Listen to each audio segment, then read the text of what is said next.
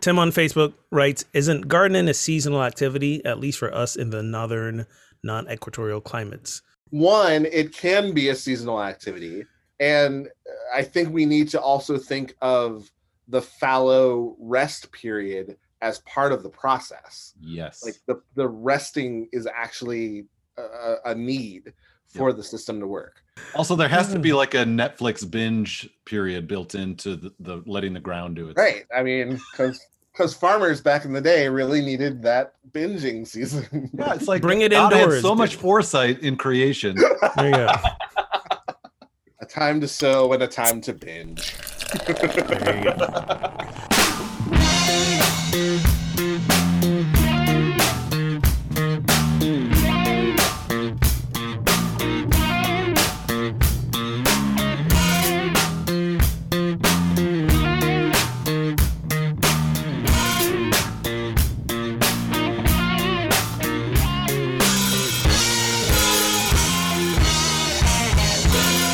Welcome to episode 196 of Pub Theology Live, a weekly conversation on life and faith over a craft brewed pint of fine wine or whatever happens to be in your glass.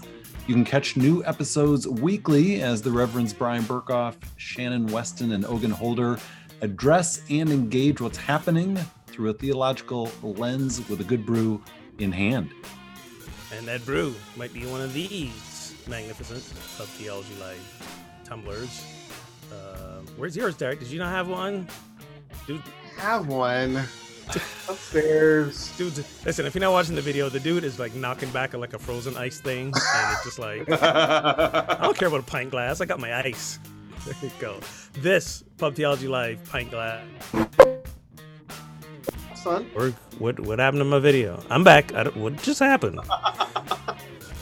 This is a comedy of errors right now. It's live. All right, let's try that again. Tumblr, $25. NoKidHungry.org. Send us proof of your donation. We will ship you one of these free of charge. Thank you very much for your generosity. Absolutely. This week we'll be talking about time, the process of change, gardening, magic, and more. And speaking of gardening magic, welcome back to the show, Derek Weston. Woohoo, Derek, Master Gardener. Thanks. You're welcome. You're welcome. And Segue. there you go. And he's here because Shannon's taking birthday week off. Happy birthday to Shannon. Woohoo. Yes. Shannon. My wife is celebrating by not being on the show. So she might be watching live and heckling us in the chat later. We don't know. we might be getting heckled as we speak. We'll see how that turns out. Good to have you back. Good to be here. Yeah, glad to have you. We know you're enjoying Pina Colada Icy. What do you have in addition, beverage-wise? That's not where it ends. I am drinking a local.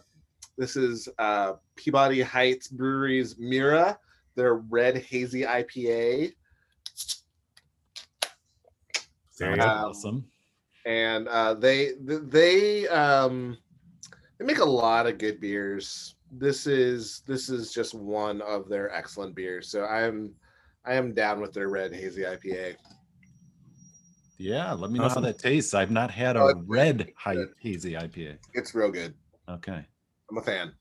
Very good. Taste is in the buds of the beholder. Still haven't found an IPA liked yet. Even not a hazy? Not even a hazy one? No. Come on. No, sorry. All right. You know, What are you drinking today, Ogun? I'm drinking Groove City Hefeweizen. Nice. All right. Is that a local Maryland number? I'm hitting the ball to. Yep. All right. Groove City. And for my second beer, because I have nowhere else to go after this, so 2-beer show. I'm working through my stack of Black is Beautiful. I see no lies. Black is Beautiful beer. So that's what's on for me today. I almost got my Black and Beautiful, but it's in a gigantic can, and I decided that I would be crawling away from the recording. And you say like that's a bad thing.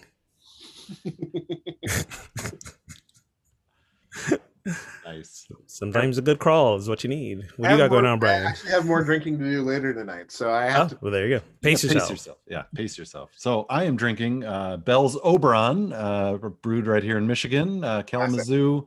It's kind of a classic spring beer here in these parts. So hard to go wrong with a good Oberon. It's like a summer wheat ale. Oberon is like an all-day drinking beer. It kind of is. I'm sad to say this is the last of my 6-pack, so not going to be a 2-beer show for me. That's sad. That's a sad story. Is sad. So, if you could time travel, do you think, go into the past or into the future? And how far back or how far forward? Definitely future, because I already know what happened in the past. I don't need to go back and relive it. Definitely the future, and probably far enough to where I think we all are like have individual flying machines. Like somehow I'm fascinated with that concept, you know, whether it's a flying car or we got jetpacks or something. Like that's sort of where I want to go, right? I'm also, you know, that's a bit of the fantasy part, but I'm also really curious about the whole singularity thing, right? This technological singularity theory, you know, when true AI happens or the computers really become sentient. You know, we watch Terminator and see it all goes to hell. But when you actually talk to futurists and people who are really like this is their life's work, you know, they're saying that's really not what's gonna happen.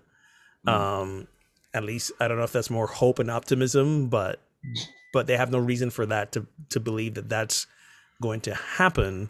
So I'd like to really see a world where, you know, technology is really perhaps working in tandem with us for better, as opposed to right now, generally, you know, our individualized technology is like rotting our brains a lot.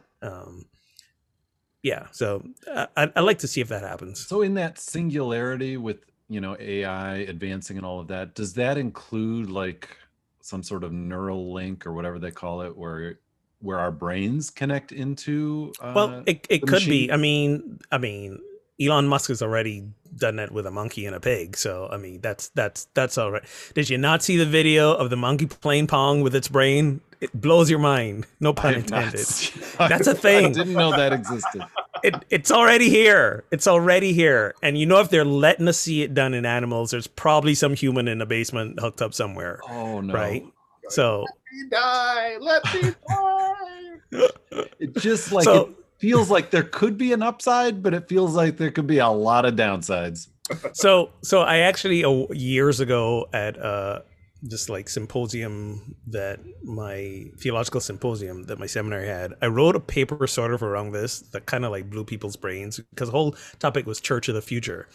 And I said, when we get past that point, right, and we're able to hook ourselves up in the machines in that way, like really go forward to a point where, yes, maybe because of technological advancements, we now have computers that really are powerful enough to map our brains and download the electrical impulses that are our brain. And maybe, you know, yes, we can store personality, store or memories. Maybe, I don't know. I'm fantasizing here, but the whole thing I was proposing was, when that happens, for real, God will truly be dead, right? Because now we've sort of ultimately gotten past death. If we can replicate ourselves in that way, we've gotten past death. And you know, come on, what is it, Nietzsche that said God is dead a century ago? I mean, resurrection is so last millennium. Right. So then my point is that then when this happened, church becomes less about the experience of recognizing, honoring, worshiping God, and it shifts back to now our humanity in a way, because now we're so technologically intertwined. What does it now mean to be human? Right. So I went down this whole rabbit hole with this thing, and people were very upset with me. How dare you say there will come a time when we'll have no use for God? I was just like, I don't know if y'all checked out, but for many of us, atheists have been around for how long? Like there are many of us functioning just fine without a use for God right now. That's all I got. Fascinating. You should put that on your next church call, letter of application. I'm looking forward to getting beyond God. Listen, it's the last chapter of my book. That book that I published in 2012, that was the last chapter, and that was the one that I got the most emails about. Right. Everybody's like, "We're good with everything you said till the last chapter." So you're killing God in the Matrix. Yeah. Exactly. Well, what about you, Derek? Would you go to the past or to the future if you could time travel? So I think we've asked this question before, and my answer, my flippant answer, has always been I'm going to go forward because there's no time in the past where it's been good to be black. But right, I think rethinking that, I want to go back far enough that it's good to be black. Right, there you go. So I want to go like that. I realize that's pretty far, but I want to do that, or to the future after Elon Musk and Jeff Bezos finish their war over the moon. So either the past or the future after the moon wars. There you go. To the Mars settlement. We go into the Mars settlement. So my thought is, I think the future is exciting because, as noted already, it's the unknown. We don't know where things are going, and that's kind of exciting. But in the sort of self-preservation aspect, I feel like if I go to the future, I'm at a disadvantage because it'll be a lot I don't know. I'll be behind catching up. Whereas if I go to the past, I'll have a lot of stuff they don't know, which puts me at an advantage potentially. Just from I don't know if you call that this. That is the most self-serving, egotistical response. You want to be a god. That's what you want. No, you want to go back. You want to go back and you want to be fun to know stuff that no one else does. You want to be omnipotent, don't you? That's where you want to go do. Yes. Bet on a couple Super Bowls. That's it. Yeah, exactly. I just want a little Biff action, See, and that's why I don't want to go back in the past. I don't want to mess up any timelines of anything. It never ends well. Tell me a time where that ended well. So I don't in know any movie scenario. I don't know if you all have seen Umbrella Academy on Netflix, but yeah. we were watching that. Yes, love it. And there's a point for those who haven't seen the show where these 5 siblings or 6 siblings or however many, they go back in time, but they land at they're all spread out by a year or something. And my thought was, well, they all at the same instant land at different times, so they'll never catch up to each other because each time keeps moving forward for each of them, and they'll be on parallel tracks. And my kids were like, "Dad, you're an idiot. That's not how time works. There's only one timeline and they'll catch up to each other." I'm like, really? So I guess I don't understand time travel. Well, and Avengers Endgame kind of threw out the idea that all the things that previous time travel movies had done it wrong, and it's just going to branch off into different timelines. So I think we just shouldn't mess with time travel. I don't think we should. By the way, time travel, weakest plot device in movie resolutions. I cringe every time. Unless I mean, granted, Back to the Future was a fun romp, but I get disappointed. I that's kind of lost me with the Avengers a little bit in those. You messed up. You didn't take Thanos serious enough. He whipped your butt, snapped half the universe out of existence. So we're gonna fix this with a weak plot device of time travel. I mean, what we're seeing now with the new shows is that they kind of still screwed up because. And that's why you don't time travel. People came back and it didn't work out all great like they thought. So why you don't time travel? It never ends well. I do agree. Time travel is kind of a hokey plot device, but right. It feels always like whenever things go bad, well, we can always fix it. Like that's what time travel, Yeah. the time travel element is. We've never arrived at what actually is because it's always off by a little, but we can always go back and fix it. And I think it's that human longing, of course, to, make things different than they are and to go back and change things. But it does make it difficult from a storytelling perspective. And did we ever really get a chance to see if Thanos had a point? I mean, like, Well, the strain. I mean, think about it. The strain that we are putting on the planet right now. If Atlas were gone, like, well, like they said that there were whales in the Hudson again, and I'm sure the sky was cleaner. Yeah.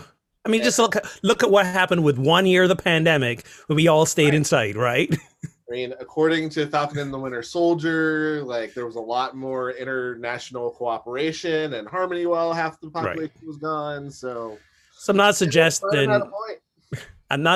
mass genocide at all. not suggesting it. Not suggesting it. Oh, no. When I got on the website, remember that website to say, check on this website, see if you were snapped or not. Like, I was snapped. So I was like, oh, never mind. Yeah. Oh, cool in theory. Wait. Exactly. No, this is wrong. Somebody time travel. All right, I'm going to move us along here. We've got a quote next which asks, can you plant a garden to stop a war? It depends how you think about time. It depends what you think a seed does if it's tossed into fertile soil. Quote by Derek Jarman, written as he grieved his dying friends, was facing his own death, and contemplated things like art, mortality, and resistance while planting a garden between an old lighthouse and a new nuclear plant. So, right, there's this thing to the past. There's this technology that's providing us energy, but is problematic regarding the future. And sort of like, well, here I am planting this garden. Does that make any difference? How does an individual or a small group of individuals really bring about change? And can the simple act of something like gardening do that? So what do you guys think? Well, I think if you want to stop advancing troops, plant some bamboo the night before the war, because that shit grows fast. Okay. I once had a backyard with bamboo. Like bamboo can spread. Like there was no keeping that stuff at bay. So I'm just saying, there you go. We've got some next door, and occasionally there are intentional bamboo fires lit just to contain its spread. Seriously, man. So I am, I'm going to be completely on brand here and say that, yeah, of course, I believe that planting a garden can be either itself or analogous to a process of change that can bring peace. I think, when you think about equal distribution of food, when we think about just the peacefulness that comes from working with having your hands in the dirt, when you think about being in tune with life and death processes that comes along with gardening, all of those things can be about bring about change for people. So I am all for gardening as a means to world peace. I think we should at least give it a try. Give it like 5 years, see if it works. Everyone plants a garden, see how it goes. If not, then we could do worse. Another 5 years. Nice. I think it was no accident that in the creation myths in the Bible, where utopia, nirvana, it's in a garden. Yeah. And granted, who was writing back then, everything was agricultural based, but still, I don't think it's an accident, and I think there's something to be said when one is in harmony with nature. And how many of us go to nature for self-care and for respites and all that good stuff, and how we know the damage we're doing to ourselves by not honoring nature and cutting down the forest and all that sort of stuff. So I think if we got to a point where, heaven forbid, we get to the point where we've destroyed so much of nature that we are realizing our demise is imminent. Like, if that isn't the thing that brings us together, right? To sort of, I mean, right now, You say that we're not there now. well, here's the thing, right? We don't believe that we are. I mean, we've got to believe that we are, is what I'm saying. If we get to the point where we believe that we are, and we're not going to believe that we are, because the average person in America can go down to the grocery store and buy a pineapple basically at any time of the year when it's not season for pineapples to be growing, right? So we've lost touch with seasonal foods and Turns out in Michigan there is no pineapple season.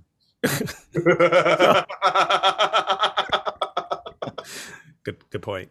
You know, so I think, and you know, we've really lost touch with that.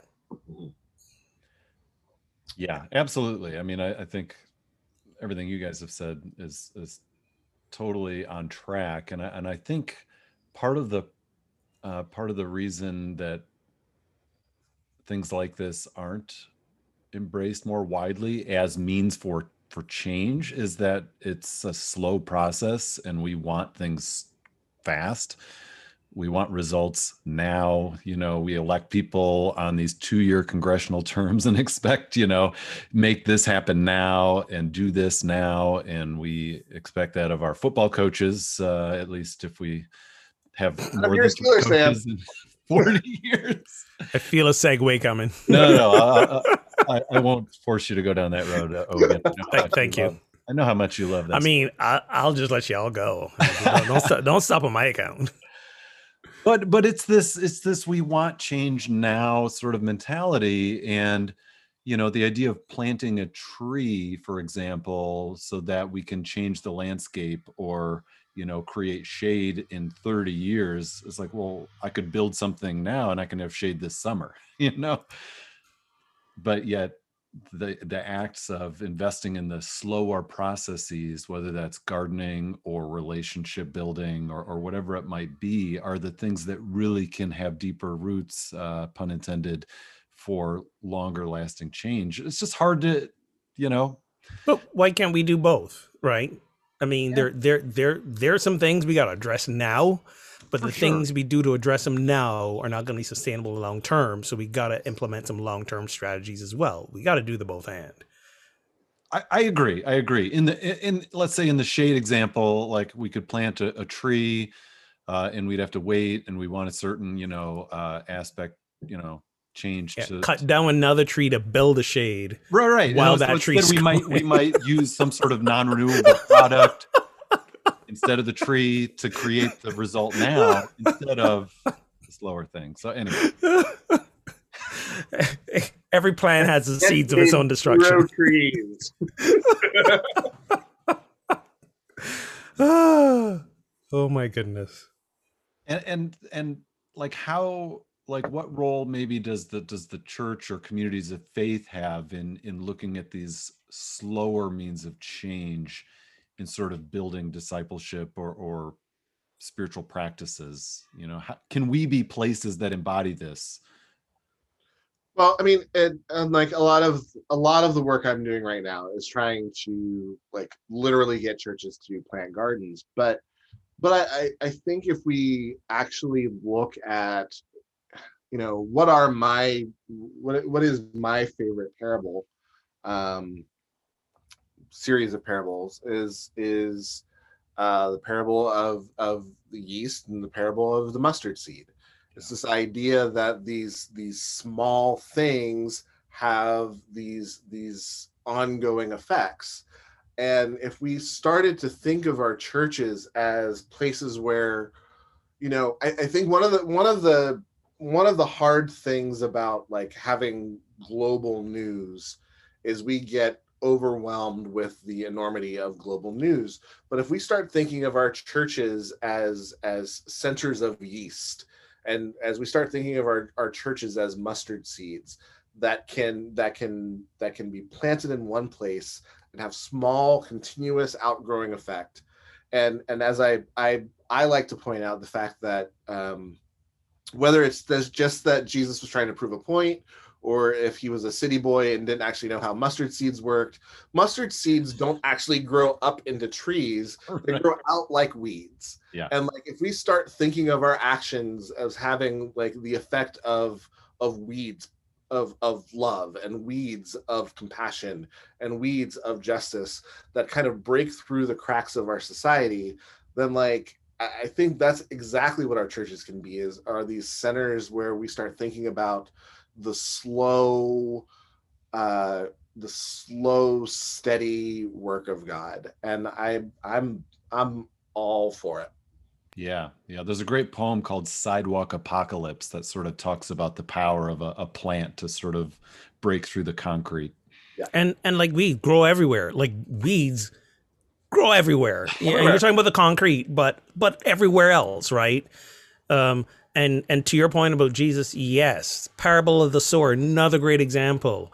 Like that's not how people planted and so just flinging seed all over the place. Responsible way of growing things. Should it be the parable of the drunken farmer?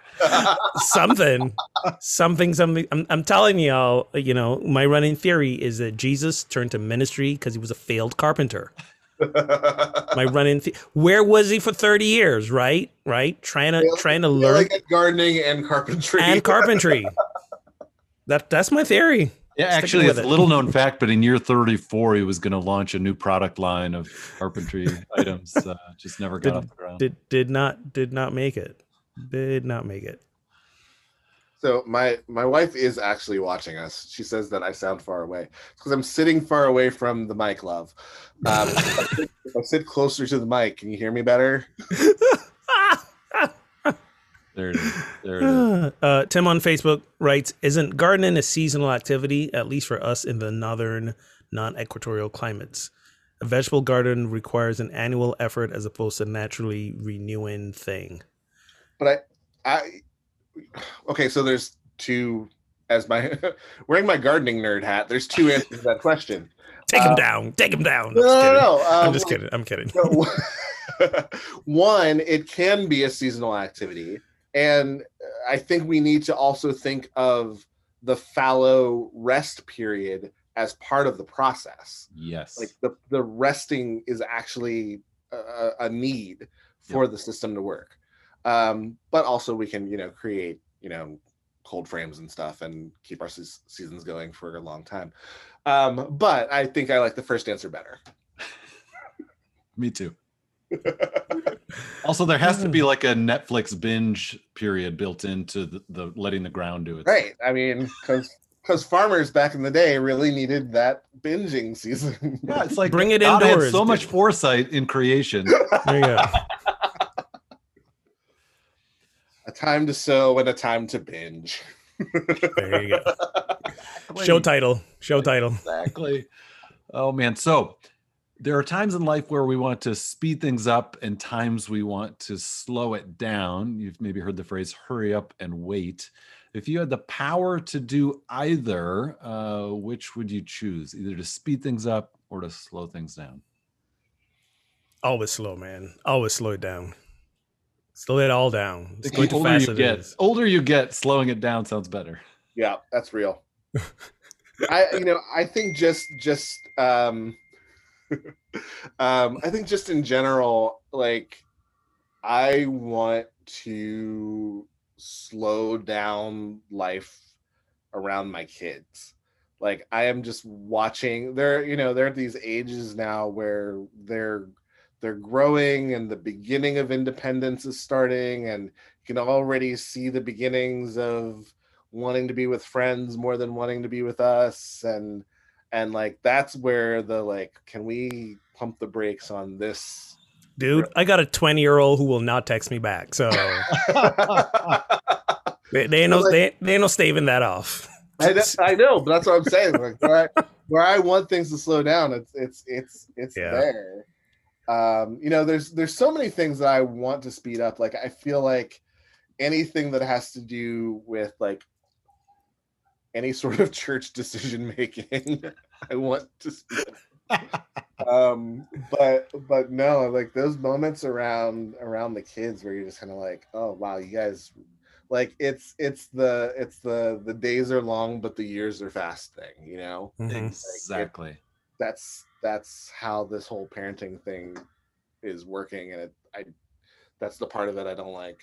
Yeah, and the beauty of Facebook memories is Facebook reminds me how fast time is going. Like I'll see something from 6 years ago when I had 4 children, and then realize today I basically have 4 mini adults. It's crazy. It is.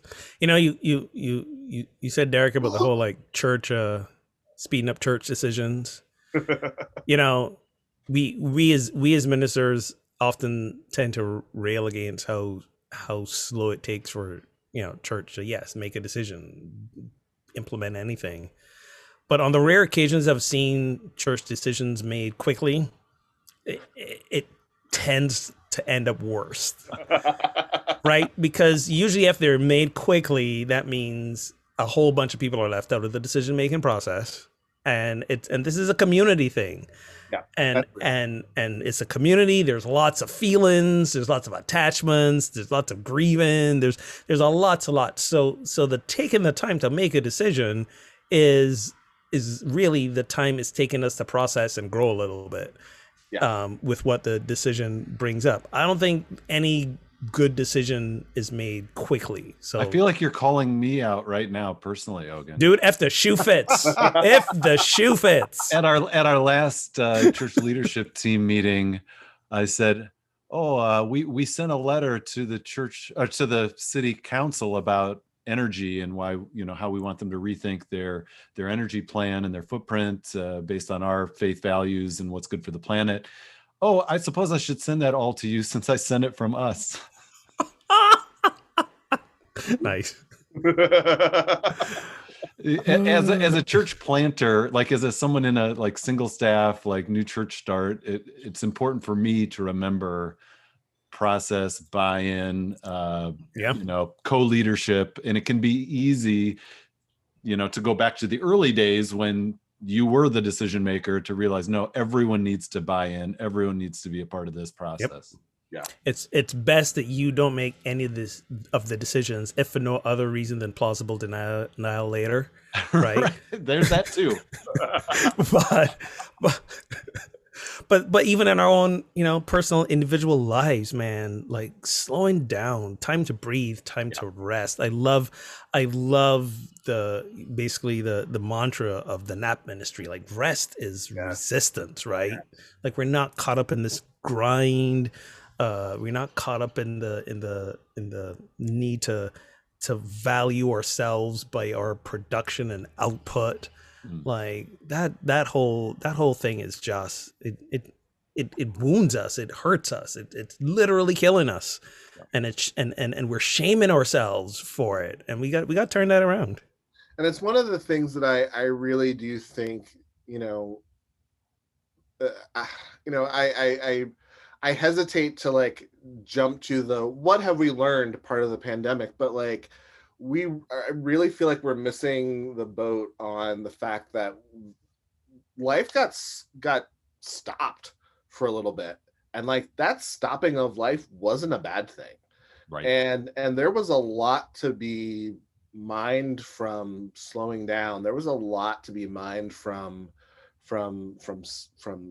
just having things come to a halt, to really stop and listen to our own internal voice, to listen to our loved ones around us, to listen to nature. I really don't want to let that lesson get away from us. You know what I mean? Yeah. Like I really feel like there was a lesson there that needed to be learned, and I really hope that we at least in part learned it. Yeah, and one of those important lessons is it's okay to say no, and people will be all right. Yeah. Right? Because folks ask us to do things, and we're like, no, there's a pandemic, right? And they got on with life, and it moved on, and now we're vaccinated, things are opening up, and people are struggling with saying no. And I'm like, did you not realize from the pandemic it was okay to say no?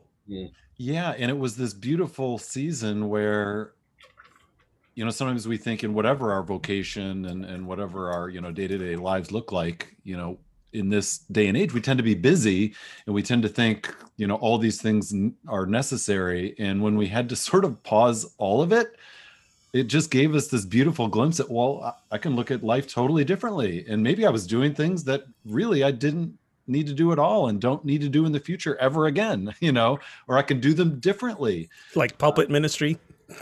Like this dude who was like, yeah, I'm done with church. So yeah, I mean, I think you both are right. Like, it just gave us this beautiful glimpse at life being different and being able to say no, being able to let go, and being able to say what things are necessary and what things aren't. And that's a gift. And people have seen that. We've had people, I laugh about my situation, but we've had people quit their jobs. We've had companies realize, some people are actually more productive at home.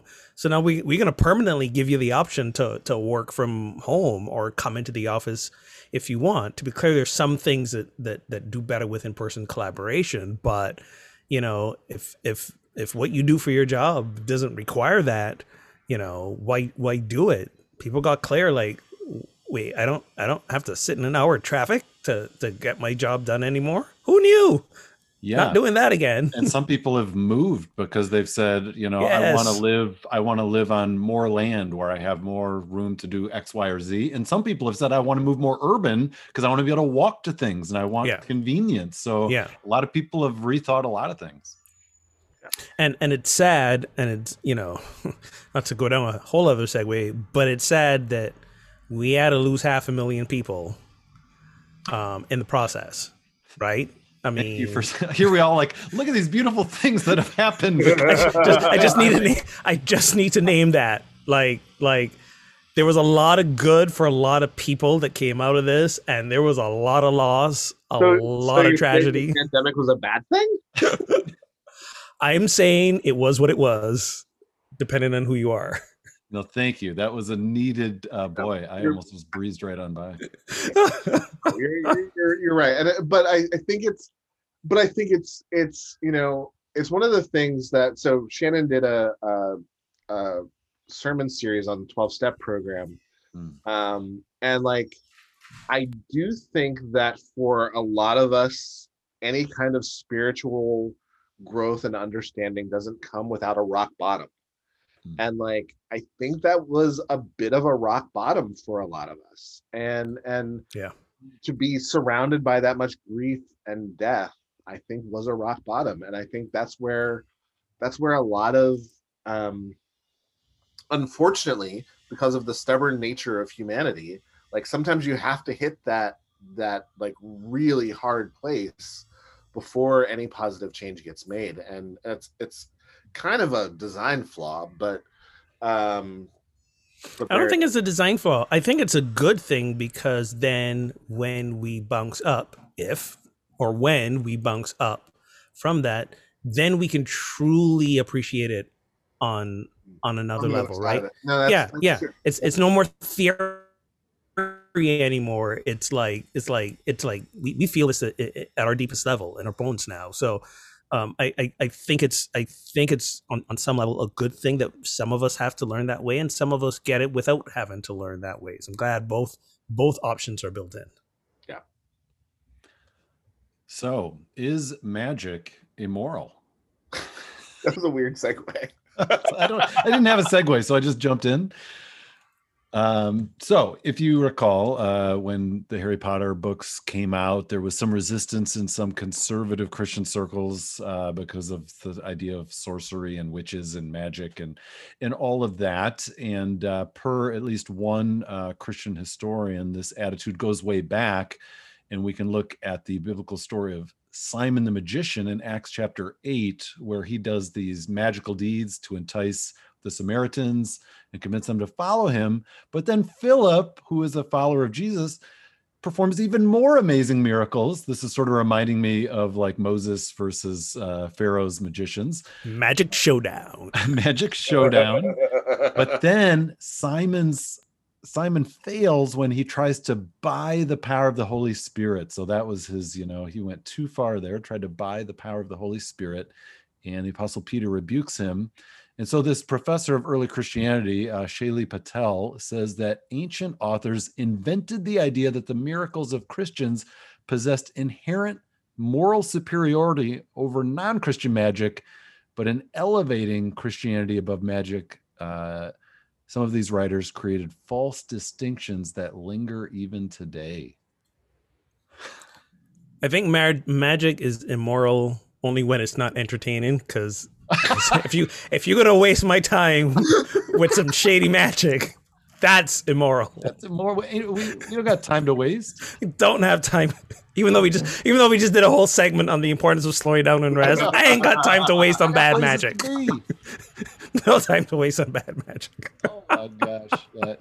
So can I just, and Ogun, you've maybe had this, actually you both maybe had this experience.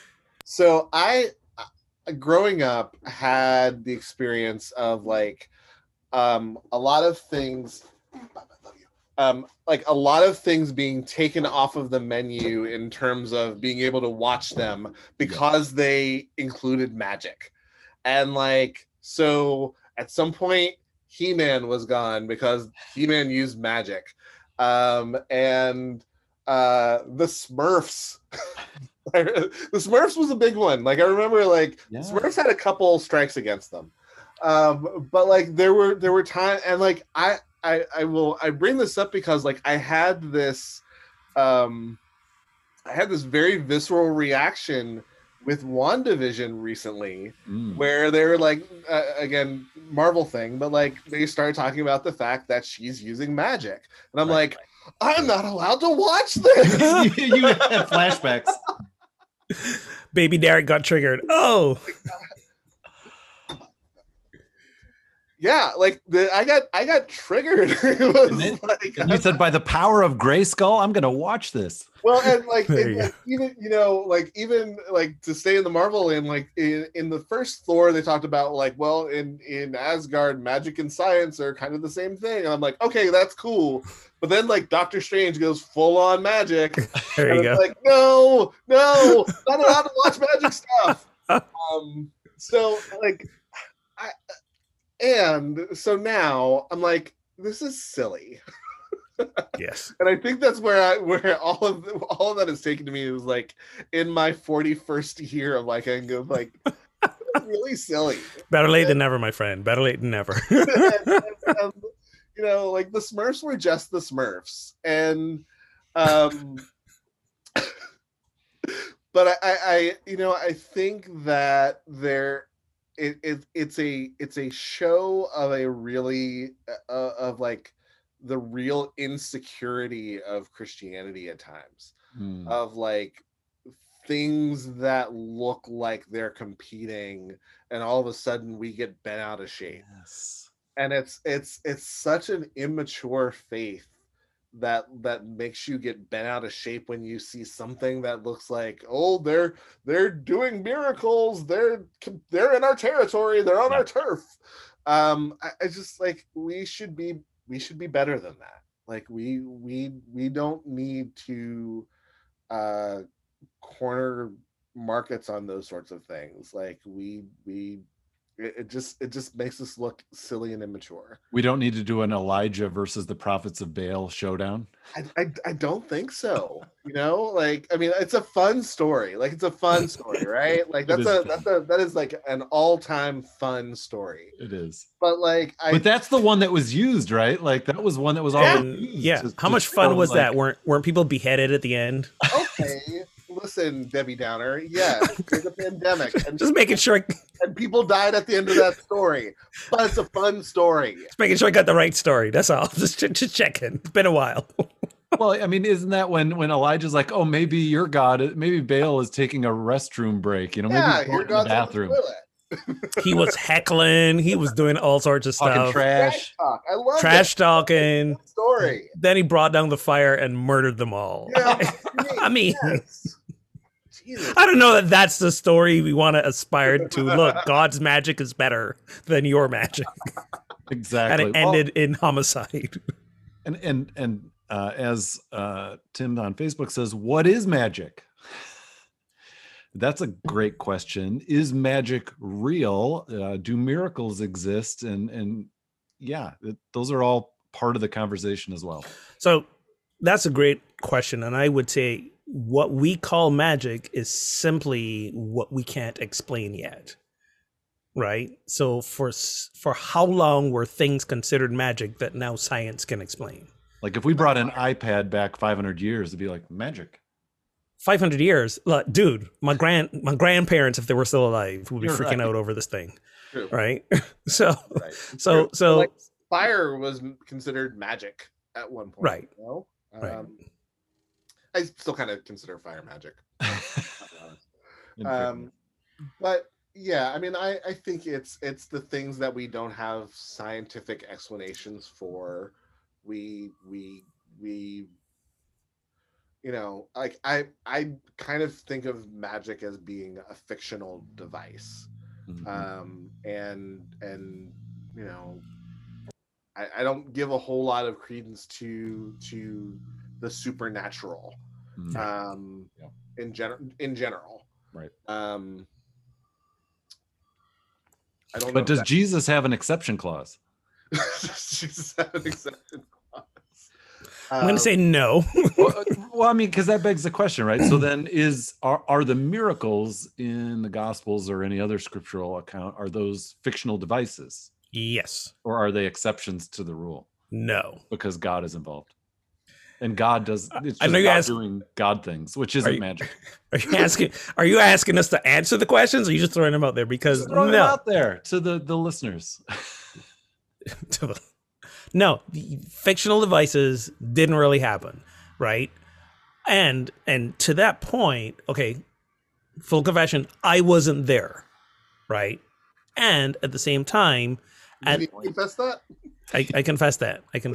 I wasn't there. Listen, I'm aging slowly, but I wasn't there. Right? But at the same point in time, here in our time, we do have things like people spontaneously healing beyond scientific explanation, right? That's reality. Things happen. We call it a miracle or magic because we can't rationalize the explanation of what happened, because something defied our usual patterns of understanding. You know, part of magic, the illusionists take advantage of the fact that our brains process things in a certain way and rely on patterns, and when they can circumvent those patterns, then our poor brains don't know how to keep up, right? And all of a sudden we're like, holy crap, that person is actually levitating. No, they're not, right? So there's a lot in there that, yes, we can't understand and explain. It doesn't make it, to Derek's point, supernatural. And at the same time, there's much beyond our human understanding that we don't know about, right? So, you know, that common question of what happens after we die and the afterlife and all that sort of stuff. Is there a spirit realm? I think there is. Do we understand how it works? I don't think we do. Or some people connected to it and can commune with spirits. Yes. Do I personally believe that, you know, when we die, like, is it like our human personality dies with us and whatever's left goes on? I don't know. We're all in the question of it, right? But I think to the points we're making, when we start labeling something as anti-God because it doesn't conform with our usual theology and we refuse to adapt the theology, that's where we get into the stuckness of things. That's where we get into the rejection of the thing and then of the people associated with that thing. And now it's back to exclusionary, not inclusionary. And here's what I'll say. I won't speak as definitively. I also wasn't there, but I won't speak as definitively. Were you there, Brian? I must confess. The thing for me about the miracles of Jesus is, like, maybe they happened. I don't need for them to have happened for my faith to be intact. That's for me what's most important is, like, there was a time in my life where I needed them to have like actually historically happened for my faith to be intact. I don't need that anymore. No. Like my faith is still intact without Jesus having actually walked on water.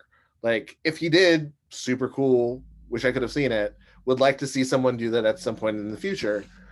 But my faith is not affected by whether or not that happened. And so I think that's one of the things that, you know, particularly as more progressive Christians are starting to define what our space looks like, I think we have to be more confident saying things like that. Yeah. You know, we're not shutting off our scientific minds to have a biblical faith. Yep. And that my faith is intact, whether or not Jesus fed 5,000 people from a couple of loaves and a couple of fish, or if a whole bunch of people just suddenly decided to share what they had. Right?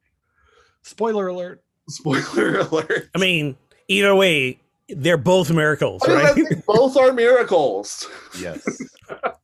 Yeah, exactly. All right. So the Oscar-nominated film Minari. Did either of you see that? I did No not. segues at all. Can his non-segue is a segue. Can I say it might be the pandemic, but this is the first year that we had the Oscars, and I saw absolutely zero of the films that were nominated for Best Picture. I didn't even see Judas and the Black Messiah. I wanted to see that. Yeah, didn't see any. First year ever. Usually, I've seen them all, but none this year. And still watch the Oscars because I'm a sheep. Still watch them. That was a better segue, but thank you. So thank you. And by the way, can I just rant a little bit? I'm sorry. How do you not give Best Actor to Chadwick Boseman, right? And you know it's gonna piss people off, so you leave it to the last second and you announce it, and then all right, folks, we're done for the night. Like surprise, old white so dude. pissed. So I'm not pissed that Anthony Hopkins got it, because all respect to Anthony Hopkins, the man is a legend. Okay, give him his flowers. I'm not mad at that, at him getting it.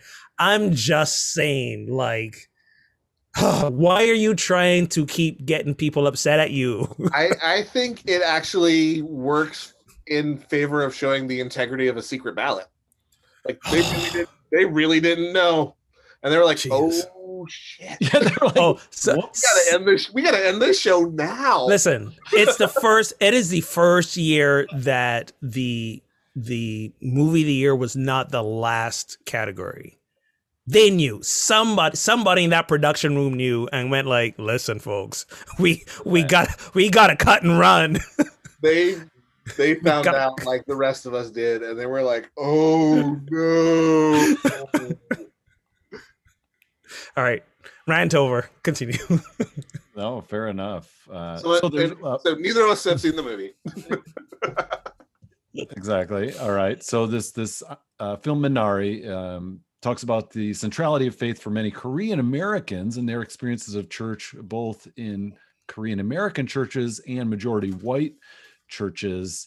And a professor at Azusa Pacific University, an evangelical outfit, or I should say university, in California, says their representation in the movie of the white church is both endearing and kind of cringeworthy. She says, even though there's not this intention to exclude, just in the very teaching and the theology and representations, there can be this implicit message that some people do not reflect God's image as much as other people do. And so the question is, what has your experience been around representation, welcome, and theology in the church? Are you trying to ease us into a discussion on racism? Is that where you're going with this? Some people do not. I debated just skipping this because this is a whole 1 hour conversation. And maybe just come out and ask the question, man. By the way, don't want to go back to the last question, but I love Tim's comment on Facebook: Benny Hinn versus David Blaine. For those of us listeners who don't know who Benny Hinn is, hit up YouTube, man. You will That's so good. love me some Benny Hinn. But All right. I mean, so having not seen the film, I actually like. And also, I have been to Azusa Pacific's campus. It's beautiful. More than an outlet. I actually think it's really great that they're making this observation that, you know, I was in seminary before I saw Black Jesus. You know what I mean? Mm-hmm. And the fact that so many of our images that we use in our churches, often really unintentionally, like I really don't like. There was a time when I think there was malice attached to it. I think that time mostly has passed in a lot of Christianity.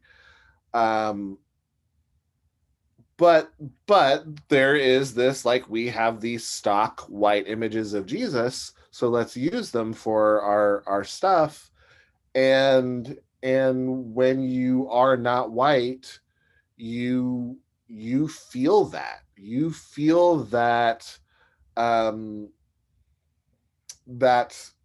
sense of, like, I am not a part of this story. And so, you know, I think we have to be so I took this class in seminary called Jesus Images and Experiences. And what's really it was a fascinating look at all the ways that Jesus has appeared in art throughout history.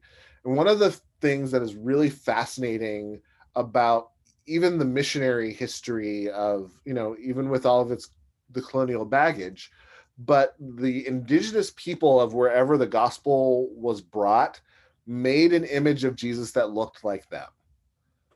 People always made an image of Jesus that looked like them, because there is this need to have a God that looks like you and that includes you and that welcomes you and that loves you. And I think we need to be more, I think majority white churches need to be more intentional about using non-white images of Jesus and God and yeah, and it's so important because there's this theological notion, obviously, in Christianity, that in Jesus we have sort of divinity in human form. So how you portray that form is so critical to how you think about humanity and yourself. And, you know, that maybe there was a bit of obliviousness to these images, but we are way past the time for being oblivious or not knowing the impact all that representation has. Yeah. And I also wonder, So, go ahead, Ogun. So when you talked about the feeling included just now, all of a sudden what popped to my mind was a song that we sung in Sunday school. And the lyrics of the song went, Jesus loves all the little children, all the children of the world, red or yellow, black or white, all are precious in his sight. Jesus loves the little children of the world. Mm-hmm. I grew up, when I was a small child in Sunday school, singing that song almost every week. I felt included, right? I didn't feel like to your point, I took it for granted Jesus was white because that's the image portrayed there. I mean, my grandmother, bless her heart, after I showed her pictures of black, images, icons of Jesus, she was like, nope, she couldn't handle it. The picture was wrong because Jesus was white, because that was her entire life experience, right? Yeah. So I didn't feel excluded from Jesus's love, if no other reason, for that song. And like that's the song that I have not heard in, I don't know, what am I? I'm about to be 47. I haven't heard that song in like 38 years, right? But all of a sudden you say that and it triggers that, because I'm really thinking, did I feel I didn't belong in Christianity because Jesus looked white, and I'm growing up in a country that's 98% black, everybody in the church, and maybe that's it. Everybody in the church next to me is black. Every pastor I'd ever experienced in my life before moving to the US at 20 was black. The message was, not outright liberation theology, but liberation adjacent, is the best way I could put it, right? So I'm not going against your point. I'm just talking about my own experience. Yeah. No. I didn't feel excluded, and at the same point in time, as I got older, and my church experience changed, then I began to realize, mostly after the fact, how much, yes, of the church experience was very centered in whiteness, right? So like a lot of the praise and worship, a lot of the church style, the speaking style, patterned very much after white evangelical church models, and I think that's a to your point that we're all making, that's a thing church has to reckon with, especially the evangelical church. I'm not picking on them. I'm just saying this is where it shows up a lot. But all of us, how much of the church experience centers around whiteness, and we're not aware of it. Yeah. So quick aside, when our daughter was about 5 or 6, she used to sing as she would fall asleep. And we heard her singing one night, and I snuck over to listen, and she was singing Jesus Loves the Little Children. And she goes something like, Jesus loves the little children, all the children of the world, red and yellow, green and blue. And she started coming up with colors Making that up are not, throwing in all the colors, man. not in the lyrics or in the human complection, but she was all about colors. But to the point of that song, though, red and yellow, a little bit racist. Well, just gonna put it out there, just a little exactly. bit. I would hazard to say a white person wrote that song. but Brian, how do you experience this question? Like, how do you think about this in terms of your own, like, as a white person, like you're wrestling with this idea of how we represent God, Jesus, these characters from the Bible, like, and like I feel like we people of color, we put a lot of the onus of responsibility on you to, like, get your shit together. Yeah. And rightfully so. But right. But I do wonder, like, what is your wrestling with this question like? Yeah, I mean, I think I'm sure I experienced many cringeworthy things growing up in white churches, as I did, and as someone who now pastors a church that is majority white, but a progressive congregation where we have, at least a raised and increasingly learning awareness about these things. We try to be very careful about how we represent Jesus and which images we choose to use.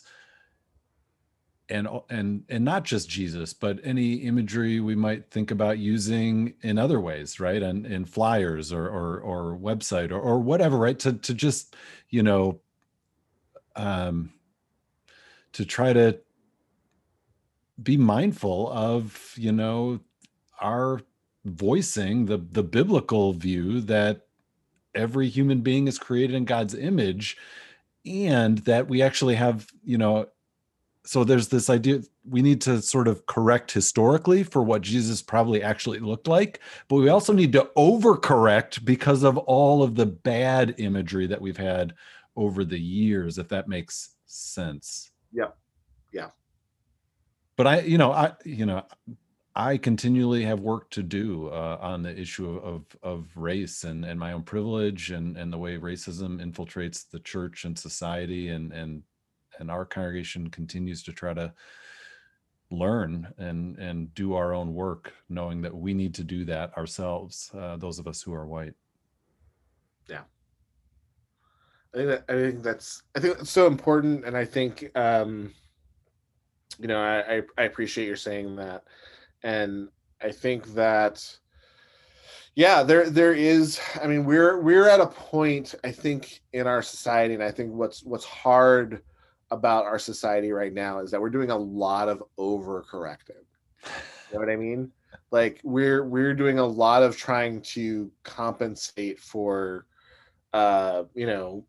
Centuries of getting it wrong. centuries of bad behavior, Yep. or even like not even, sometimes it's centuries of bad behavior, and like you have to own that it's bad behavior. Sometimes it's like centuries of benign neglect Yeah.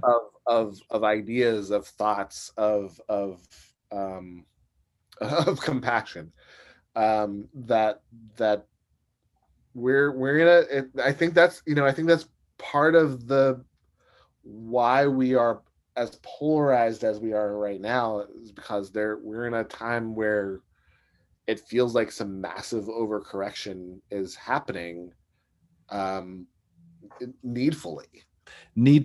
And unfortunately that strikes many who aren't prepared for it, who haven't done some of the work internally, or haven't gone on a journey to bring them to a place where they see that's needed. The overcorrection feels like assault and lack of rights and all of that, which results in the situation we're in. And to throw back to that question about hurry up and wait, and like that's the thing we don't need to wait for. like that's the thing we don't need to wait for everybody to get on board for. That's one where I wish we could speed it up a little. Exactly. That might be the one exception. But this is the thing that what's his name? Ibram Kendi, who wrote the How to Be Anti-Racist, talks about, is like, we got to stop trying to win over hearts and minds, because there's some hearts and minds that are never going to be changed. Let's focus on changing policy. And we and so the example is like, with same-sex marriage. Like, how many people rail against same-sex marriage being the beginning of the downfall of all sorts of civilization, right? Law changed. It's the law of the land, and people moved on.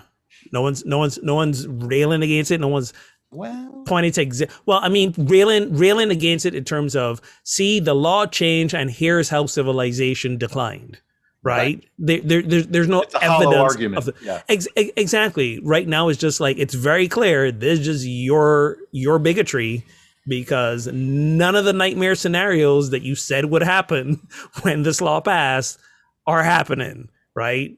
So the proof is against you. So that's what. So yeah, let's change the laws, and then let people catch up, and let people realize that when the laws benefit the disenfranchised, they actually benefit all of us. And that's kind of how I feel about this whole moment we're in politically, where people are, railing on Biden for not being bipartisan enough. And it's kind of like, what, no matter what the Democrats propose right now, the Republicans are not going to be on board, even if it was something, the Republicans wrote themselves, it seems, just because they want it to, I don't know. It's just frustrating. And so it's like, do you wait for bipartisanship, or do you just get the things done that need to be done and trust that Americans will? Well, here's a weird thing. Bipartisanship among the population and amongst the politicians are two different things, right? Because when you look at all the polls, the majority of people are supporting these proposals because it benefits everyone. It's the politicians who are caught up in this separatism, not the population. And last I checked, they were supposed to be working for us, but I don't know. I think that if you're a Republican or a Democrat and your representative is trying to oppose the thing that you're supporting, like, and there's a majority rule, and that's what democracy is supposed to be about, then we should say something. And I loved the example of when they were trying to do away with the Affordable Health Care Act.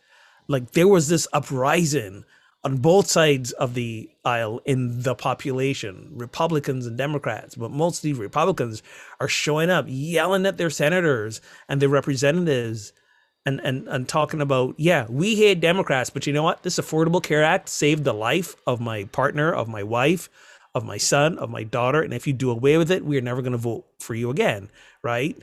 So it's like, change the law. It's a law that benefits everyone, and then you're good. You gotta, because when the real world evidence shows up, then people aren't gonna be against you, no matter what party you're in. I feel like this is just a prelude to you making an announcement about running for office. Is that what's happening? You know, listen.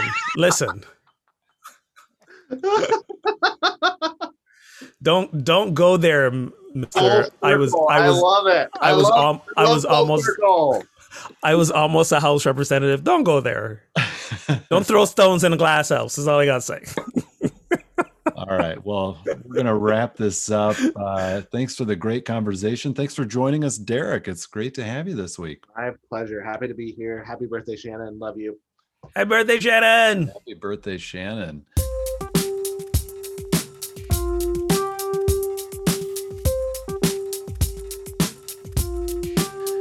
And thank you, friends, for tuning in. You can show your love for the show by becoming a supporter on Patreon.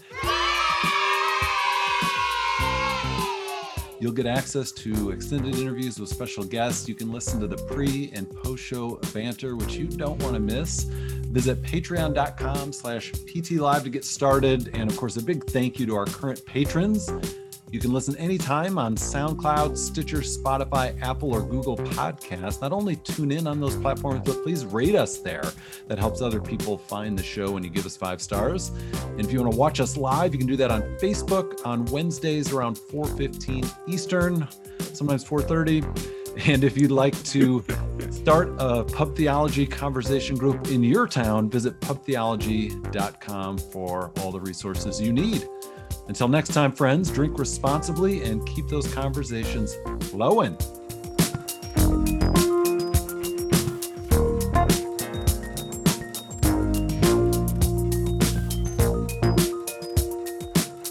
So this just in, the U.S. Justice Department have charged the 3 gentlemen who killed Ahmaud Arbery with a hate crime. Yay, progress. Wow. Fantastic. I mean, it took them a while, but yay, progress. Did you hear that, Derek? What's that? The U.S. Justice Department charging the 3 white supremacists who killed Ahmaud Arbery. They're charging them with hate crime. So I'm like, it took a while, but we got. But how did that? I'm glad. How did that take so long? That was a year ago. February 2020. More than a year. Yeah, you're right. That was pre-pandemic. Yes. That was pre-pandemic. Yeah. Unreal. Yeah. But thank God they're finally doing the right thing. Finally.